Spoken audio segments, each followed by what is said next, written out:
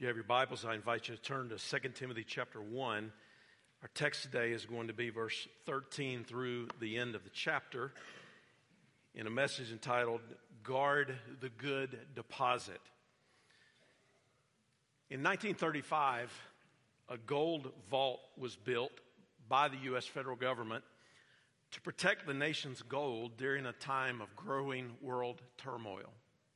Fort Knox was nothing more than a small military outpost then, but it was chosen for its protected location in the mountains and its military support. So they transported the gold to the vault in 1936.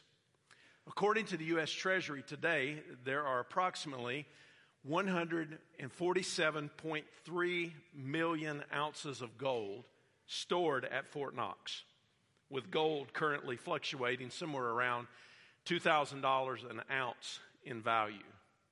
Other things have also been stored at that location over time, including the U.S. Constitution, the Declaration of Independence, 3 volumes of the Gutenberg Bible, original copies of Lincoln's Gettysburg Address, as well as large quantities of industrial diamonds. Fort Knox is not open to the public, but in 2017, the Treasury Secretary at the time, Steve Mnuchin, along with the then governor of Kentucky and a civil delegation, visited the vaults there. Governor Bevin compared the experience to, quote, seeing a leprechaun on a unicorn.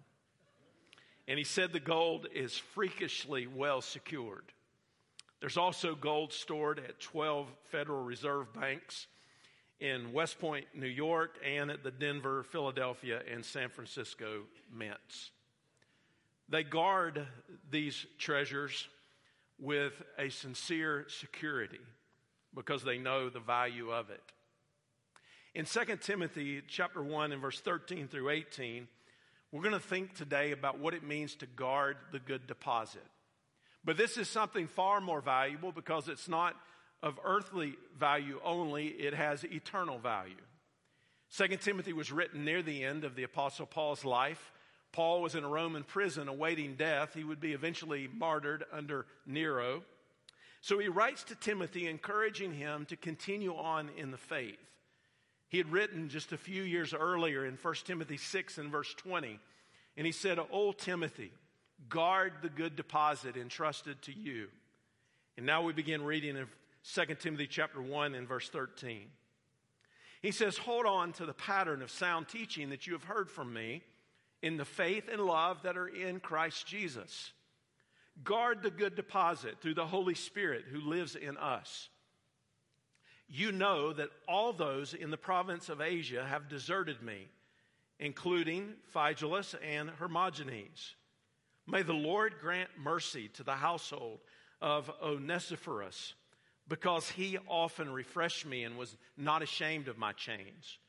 On the contrary, verse 17, when he was in Rome, he diligently searched for me and found me. May the Lord grant that he obtain mercy from him on that day. You know very well how much he ministered at Ephesus. The big idea before us today is that we are to guard the good deposit through the Holy Spirit who lives in us. We are to guard the good deposit through the Holy Spirit who lives in us. The Greek word for deposit was used of leaving valuables in the care of another person, a trusted friend, to guard while you're away. You have to make a deposit for an investment to benefit you. And we are instructed essentially to deposit our lives. You are to deposit your life or entrust your life to Jesus Christ for safekeeping. And you are to guard the good deposit that he has entrusted to you for his glory, for the advancement of the church, and for God's kingdom. Now, when you have something worth guarding, you're going to find a good place to put it. Paul had shared these things with Timothy, and Timothy had been given something valuable that was to be protected, a deposit. It was something that had been entrusted to him for safekeeping, and it needed to be protected for this reason. It is possible to not carry forward what you've been taught and what has been entrusted to you as a Christian or as a church, and to be the broken link in the chain that causes those behind you not to have the deposit and ultimately not to guard it in their lives. I believe the good deposit is specifically the gospel. Paul outlined this in verse 8 through 10 of this chapter. He gives a very clear message that God has saved us, not because of anything we've done. God has saved us by His grace. And He gave us this gift before time began. And it's been revealed now through the appearing of our Savior, Jesus Christ. And He has destroyed death, and He has brought life and immortality to light through the gospel. So what I want to focus on in these few moments that we have together is how we are to guard the good deposit. How can we be faithful in this responsibility that has now been passed on to us? First, to guard the good deposit, hold on to sound doctrine. Hold on to sound doctrine. You'll notice the first command is in verse 13. He says, hold on to the pattern of sound teaching that you have heard from me. I want you to think about this phrase, the pattern, much like you would think about a blueprint. A blueprint or a drawing that would show you how to construct something properly. Here, the pattern is the blueprint for our lives that we're to follow in building our spiritual lives. The word sound can also be translated as healthy. And we want our lives to be spiritually healthy. Now remember, Timothy had served with Paul for an extended period of time as he traveled around reaching people for Jesus, and his churches were planted. Timothy heard Paul preach and teach a countless number of times. And no doubt they had had many one-on-one discussions about the truth of God as Paul was mentoring Timothy and as Paul was teaching him about the things of God. And the connection that we want to make here is that sound doctrine leads to spiritual health. You cannot have spiritual health unless you have sound doctrine. And when you have sound doctrine, it has to be actively applied to your life so that it will result in spiritual health. The issue of false teachers was a serious one at Ephesus. Timothy, being the pastor of the church at Ephesus, was responsible for a local assembly of believers on the coast of what is now modern-day Turkey. It was a metropolitan city with a massive temple that was dedicated to Artemis, the supposed goddess protector of young girls, of childbirth, and so on. And Paul was able to establish a congregation in that place. You can read about the background of it in Acts chapter 19. There were people who were responding to the gospel, and when they responded to the gospel, they were being drawn out of a culture that was directly connected to the occult. In Acts chapter 20, Paul, in his farewell address, warns the leaders, the elders there, about false teachers that would come in. He says, listen, these people who are going to come in are going to be like ravenous wolves, and they're going to do whatever they can to try to destroy the church of the living Christ. And after Paul left Ephesus, he went to Jerusalem, and he was arrested and imprisoned and then sent to Rome for a trial. And he wrote the book of Ephesians along with 1 and 2 Timothy to address the problems there. And of central importance to Paul in all of these writings was to address false teaching and false teachers. In fact, in 1 Timothy 1 in verse 3 through 5, he says, as I urged you when I went to Macedonia, remain in Ephesus so that you may instruct certain people not to teach false doctrine. So he says, hey, Timothy, you're to stay there. You're to pastor that church. And in pastoring that church, you're to warn these people not to teach false doctrine. He said, or to pay attention to myths and endless genealogies, because these promote empty speculations rather than God's plan, which operates by faith. And then he said in verse 5, now the goal of our instruction is love that comes from a pure heart, a good conscience, and listen to this, a sincere faith. He follows up with that in 1 Timothy 6 in verse 3. And he says, if anyone teaches false doctrine and does not agree with the sound teaching of our Lord Jesus Christ and with the teaching that promotes godliness, verse 4, he is conceited and understands nothing, but has an unhealthy interest in disputes and arguments over words. False teachers and false doctrine contradict the Bible and either approve of people doing what they want to do or actually lead people into sin that is contrary to the holiness of God. And here's the root problem. The root problem is human pride, because these false teachers get themselves to a position that they begin to ask the same question that the serpent asked in the garden. Did God really say? And when the question is asked, did God really say? And there's a reinterpretation of what the plain teaching of Scripture is, that's where the digression begins. And I want you to know that an individual believer, a church, a Christian family, all can be guilty of not guarding the gospel, and the effects will quickly become evident. It goes something like this. The gospel is at first accepted and believed, and people hold to it. A group of people hold to it. But then somewhere along the way, the gospel begins to be assumed. It's not front and center. It is not of chief importance. And when the gospel is assumed, then pretty soon after that, the gospel is going to be confused. And when the gospel is confused, the gospel is then ultimately lost. False teachers and false teaching are as much a problem in the 21st century as they have ever been. Erwin Lutzer, the former pastor, longtime pastor of the Moody Bible Church in Chicago, identified what he calls 5 false gospels within the evangelical church in his book entitled The Church in Babylon. I do not believe that these 5 gospels that have arisen that are false within the evangelical church are exhaustive, but I think they are rather representative. And he says this in the book. The church has always been tempted to dull the sharp edges of the Christian faith, to abandon hard truths in the face of cultural and religious pressure.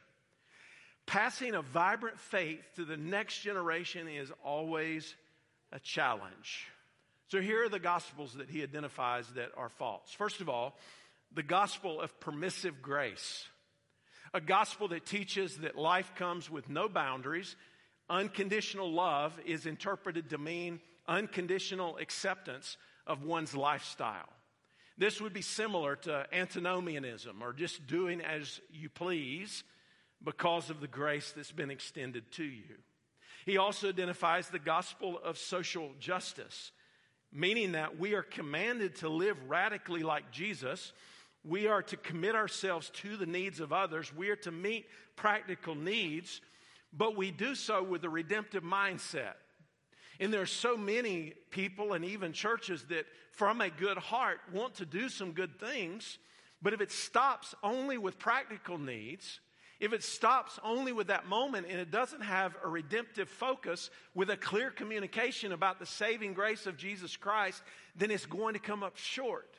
And we want to be faithful. This is important to us as a church, but we want to be certain that our compassion is motivated to alleviate suffering, including the ultimate suffering that is an eternity separated from God.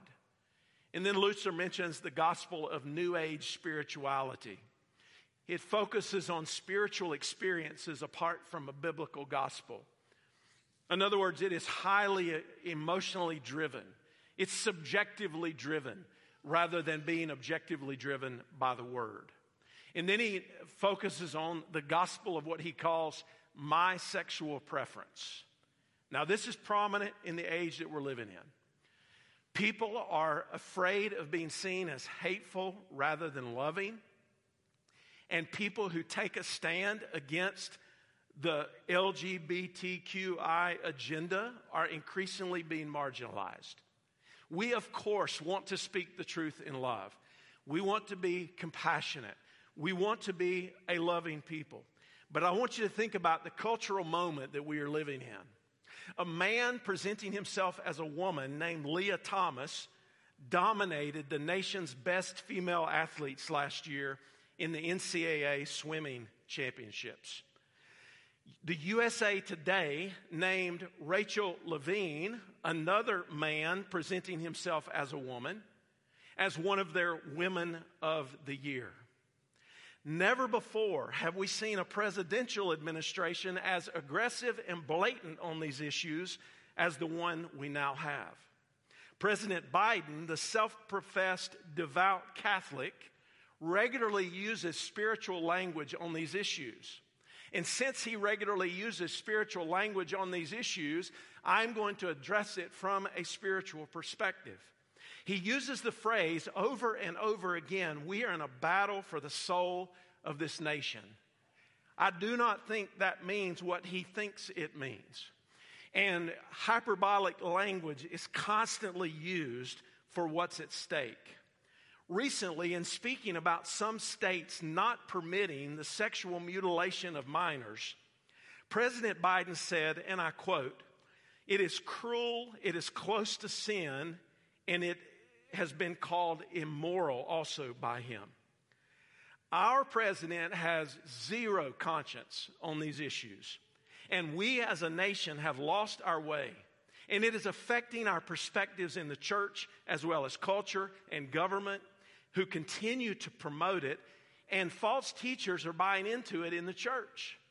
Hardly a week goes by when I don't see something online of people who present themselves as religious leaders who are teaching spiritual things, and yet they've decided to turn and go in the opposite direction of what the Bible teaches. Anyone who teaches something that is contrary to what the plain teaching of Scripture is a false teacher. There's no other way to state it. And that's the issue that we're now dealing with. Now, the mainline denominations long ago left sound doctrine on these matters. And increasingly, people who have been called evangelicals, like Andy Stanley, are doing the same.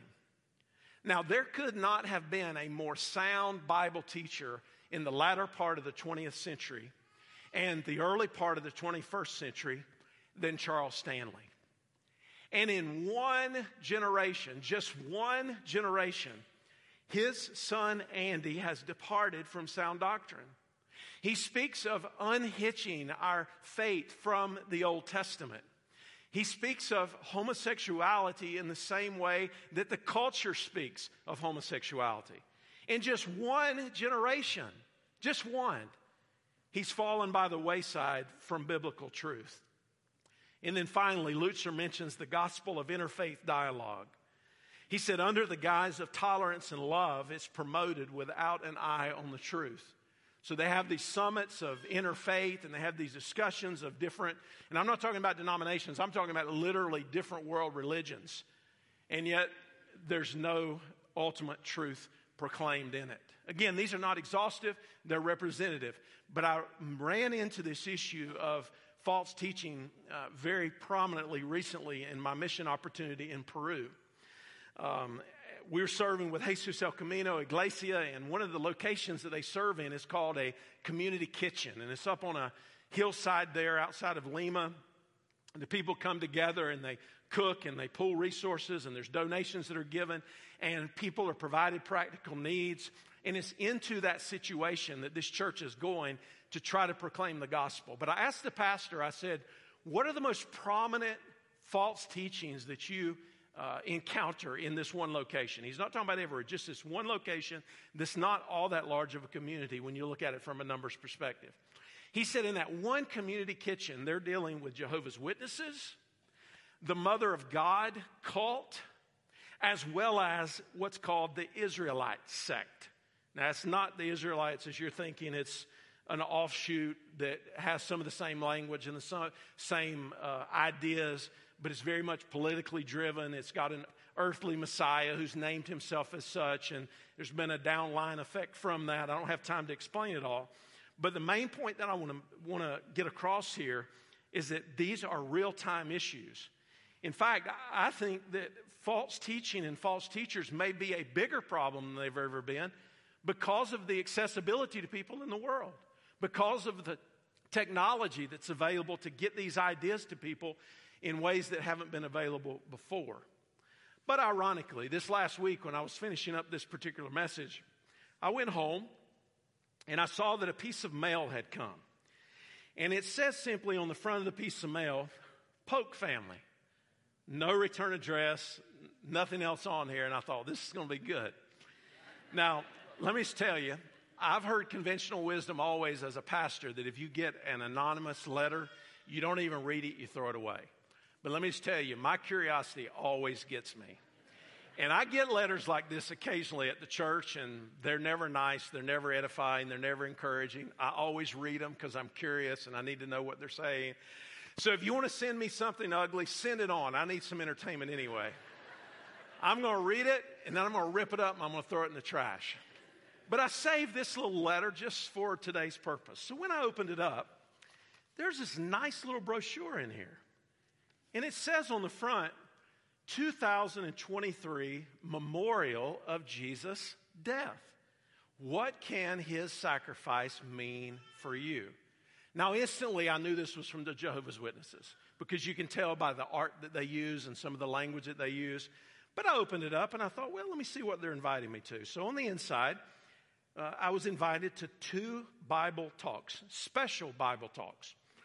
You can face the future with confidence, and they're inviting us to the local Kingdom Hall to come and hear about this memorial.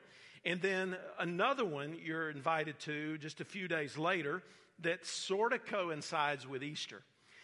Now, what they don't tell you on this nice little brochure, on this card that I got that also has a QR code on the back to get even more information about the Jehovah's Witnesses, is that they don't even believe that Jesus is the Son of God. They believe that Jesus is a created being. They believe that Jesus is Michael the archangel and all kinds of crazy thoughts. But what if I was a person who was spiritually seeking? I did not have any background really in the faith. And I open this up and I'm in a difficult or a dark moment and I think, I'm just going to go check that out. And then I go and check it out and I'm completely confused. Sound doctrine matters. And the antidote to all of this is for us to hold on to the pattern of sound teaching and to contend for the faith. Secondly, to guard the good deposit, live a godly life. Look now at verse 13. You'll find the phrase, in the faith and love that are in Christ Jesus. Paul's saying to Timothy, you need to live a godly life in the faith and the love that are in Christ Jesus. And knowing sound doctrine is not enough. How you live sound doctrine also matters. You live sound doctrine by a godly life that is through faith in Jesus, believing what the Bible teaches, but then working it out practically in your everyday life. Now watch this. Genuine faith always produces the fruit of obedience. And we can think about this in reverse. Because if the fruit of obedience is missing, we would say rightly that genuine faith is also missing. Because genuine faith is going to produce the fruit of obedience. Jesus himself said that. If you love me, keep my commandments. And living a godly life by holding on to sound doctrine in the love that is in Christ Jesus is the highest form of faithfulness. It's biblical love that is a commitment to seek the highest good of ourselves and others for the glory of God. Now, how can we do this? I often tell you that this is not a try harder, do better faith. Thankfully, this is not a pull yourself up by your bootstraps and do the best you can in your faith. That's not how it works. The same grace that God gave you when he saved you is the grace that God gives you to live the life that honors him. And the power to exercise faith and love comes from the Holy Spirit who dwells in us. When you trust in Jesus as your Savior, the Holy Spirit takes up residence in your life and brings an entirely new life of love and relationship and service to the Lord. The Bible says that our bodies are temples of the Holy Spirit.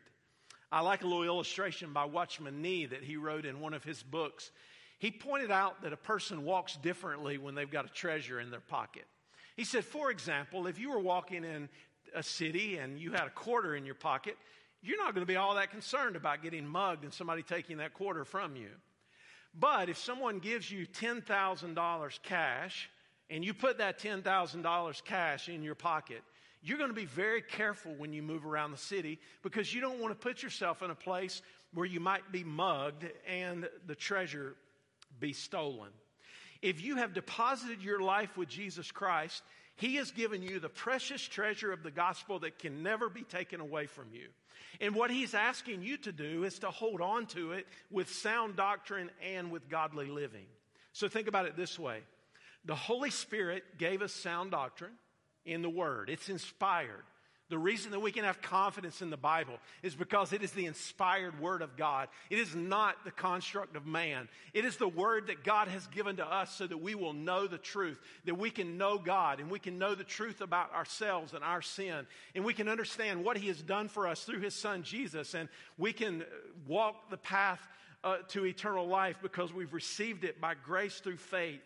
And if you live in dependence on Him, He will not only give you sound doctrine, He will help you understand sound doctrine, and He will empower you to live sound doctrine.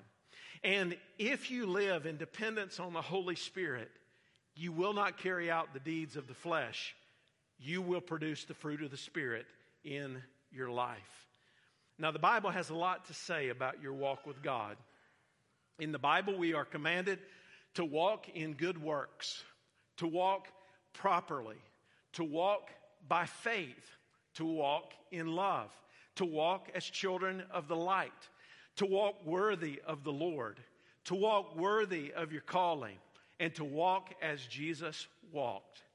You cannot live a godly life without sound doctrine, and you cannot live a godly life without the empowering of the Holy Spirit. And then third, if you want to guard the good deposit, extend mercy to servants of God.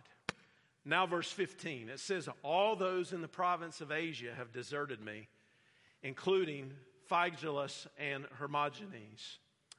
Now this is coming from a man, Paul, who knew the disappointment of people who were not ultimately loyal to the mission and the ministry.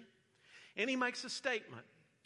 And this statement probably is for emphasis ultimately, but it reflects a man who was under a tremendous amount of stress. And he says, all of them in Asia deserted me. The whole crowd left me. Everybody walked away from me. Now, we don't know who these two individuals were specifically because we're not given details. But whatever the situation was, Paul thought it necessary to call them out. And I think the reason Paul calls them out in this moment is in order to stop others who might do the same. And sometimes this type of opposition comes in the form of rumors and false claims against someone who is serving the Lord. Whoever they were, they acted with selfishness and they were unfaithful at just the time that Paul needed their support the most. Undoubtedly, he had spent time teaching them how to follow Christ, and he had prayed for them and ministered to them. And then at this inopportune time, they had stirred up controversy and abandoned Paul. Now, friends, it is an unfortunate thing to have your name recorded one time in the Word of God. And when your name is recorded one time in the Word of God, what is it? It's an example of unfaithfulness. That's a very unfortunate thing to have happen. But the contrast to these men was the man Onesiphorus. And in verse 16, he says, may the Lord grant mercy to the household of Onesiphorus. Why? Well, Paul says he was not ashamed of my chains. He came to him as a friend and co-laborer in the ministry. He was not embarrassed to support him, even though Paul was in a difficult situation. Paul said he diligently searched for me and found me when he was in Rome. Now, we're not told if he was in Rome on other business or he came solely on the mission to find Paul. I think the latter is probably the case. He probably came for the purpose of finding him. But this man had to risk his life in order to do that. Why? Paul was politically dangerous to the Jewish establishment. He had been arrested as a man who was stirring up sedition. Had the charges been true, visiting Paul would have been like going to visit a terrorist. And you'd make yourself a target as well. Albert McKinnon put it this way. He said, Onesiphorus went to Rome at a time when every Christian was trying to get out of it. This was a time when Nero was having Christians covered with tar and burned to light his garden parties. Others were being thrown to the lions in the Colosseum. And yet this man went on purpose to find Paul. He reminds him also that Onesiphorus had ministered much at Ephesus. He intentionally blessed Paul and worked to refresh him. He had done so for so many other people in the church. So Paul says, may the Lord grant mercy to his household. Here's what I think that represents. I think it represents a special prayer for a faithful servant of Jesus. Onesiphorus lived up to the meaning of his name. You know what his name means? It means help bringer. What a great way to be described. That your name literally means help bringer. His household had remained in Ephesus, and he prayed that the Lord, Paul did, that the Lord would show mercy to them all. Now I want you to hear me on this, and I want you to hear me well. In the church, each of us has the potential to either be a deserter, ultimately known and remembered for our unfaithfulness, or we have the opportunity to be a help bringer. Let me state that once more for emphasis. Each of us has the potential to be a deserter, ultimately known and remembered for our unfaithfulness, or we have the opportunity to be a help bringer, remembered for our faithfulness and recipients of the mercy of God. It is God who ultimately extends mercy to anybody. On that day of the return of Jesus, that day of accountability, that day of the ultimate accounting of us all. But in the meantime, we are to extend mercy to servants of God as well. And that's part of what we do even today as we're celebrating as a church and we're thinking about the faithfulness of the people who have brought us to this point. We're thinking about the help bringers. We're thinking about the people who have committed themselves and what they had and their belongings and their lives and their futures. They've committed it all to the glory of God through this church. They're help bringers. And now we're looking at them and we're saying, Lord, help us be like them in the future. Help us to be that someday people will look back and there'll be a history told if Jesus tarries is coming in 25 years from now or 50 years from now. And they'll look back and they'll say, there was a day of celebration at Crosslanes Baptist Church. And it commemorated the help bringers, the people who are faithful to the things of God. And we're the recipients of that. May God show mercy on us and on them. And I say this to you in closing. Guarding the good deposit will not be easy, but it will always be worth it. Jesus didn't promise it'd be easy, but he promised it would be worth it. I opened today with a story about Fort Knox. You have undoubtedly heard the phrase somewhere along the line, as secure as Fort Knox, referring to the absolute security of something. Only a few people know the real structure of that facility or all the items that are safeguarded inside. No one person has all of the combinations that are needed to get into the vault. It's like a daisy chain where one person has the combination that opens it up to the next person, and then the next person has to do their combination, and there's this elaborate series till finally it's open and somebody can actually see inside. And what that does is it protects it from one person falling along the wayside and breaking rank, and it focuses on the security overall of the facility. The vault is sheltered by a 22-ton blast-proof security gate that also requires specific codes for each staff member. There's an elaborate system of electronic security and laser wire and seismographic sensors that will alert security if anyone is approaching. It is one of the world's most secure sites. And here's the comparison, the parallel that I want to draw from that. First of all, we are secure in Jesus. Romans chapter 8, nothing can separate us from the love of God which is in Christ Jesus our Lord. Absolutely nothing. With that, we've been entrusted to guard the deposit, to guard the gospel that has been entrusted to us. We don't want to be the generation that breaks the link in the chain from one to the next. But the beauty of this is that collectively, God gives us strength. And that means that even when there is a person or persons who might be described as the deserters among the group, there are still enough help bringers that the whole thing stays together. And what that says to you is that it's not only the responsibility of the lead pastor or the people who are in key leadership to make sure that the whole thing stays together from a biblical perspective and that the gospel is guarded. It's up to all of us. And there are many churches along the way that at one time would have been described as great churches, did great things for the mission and ministry of God. And somewhere along the way, they collectively went the wrong direction.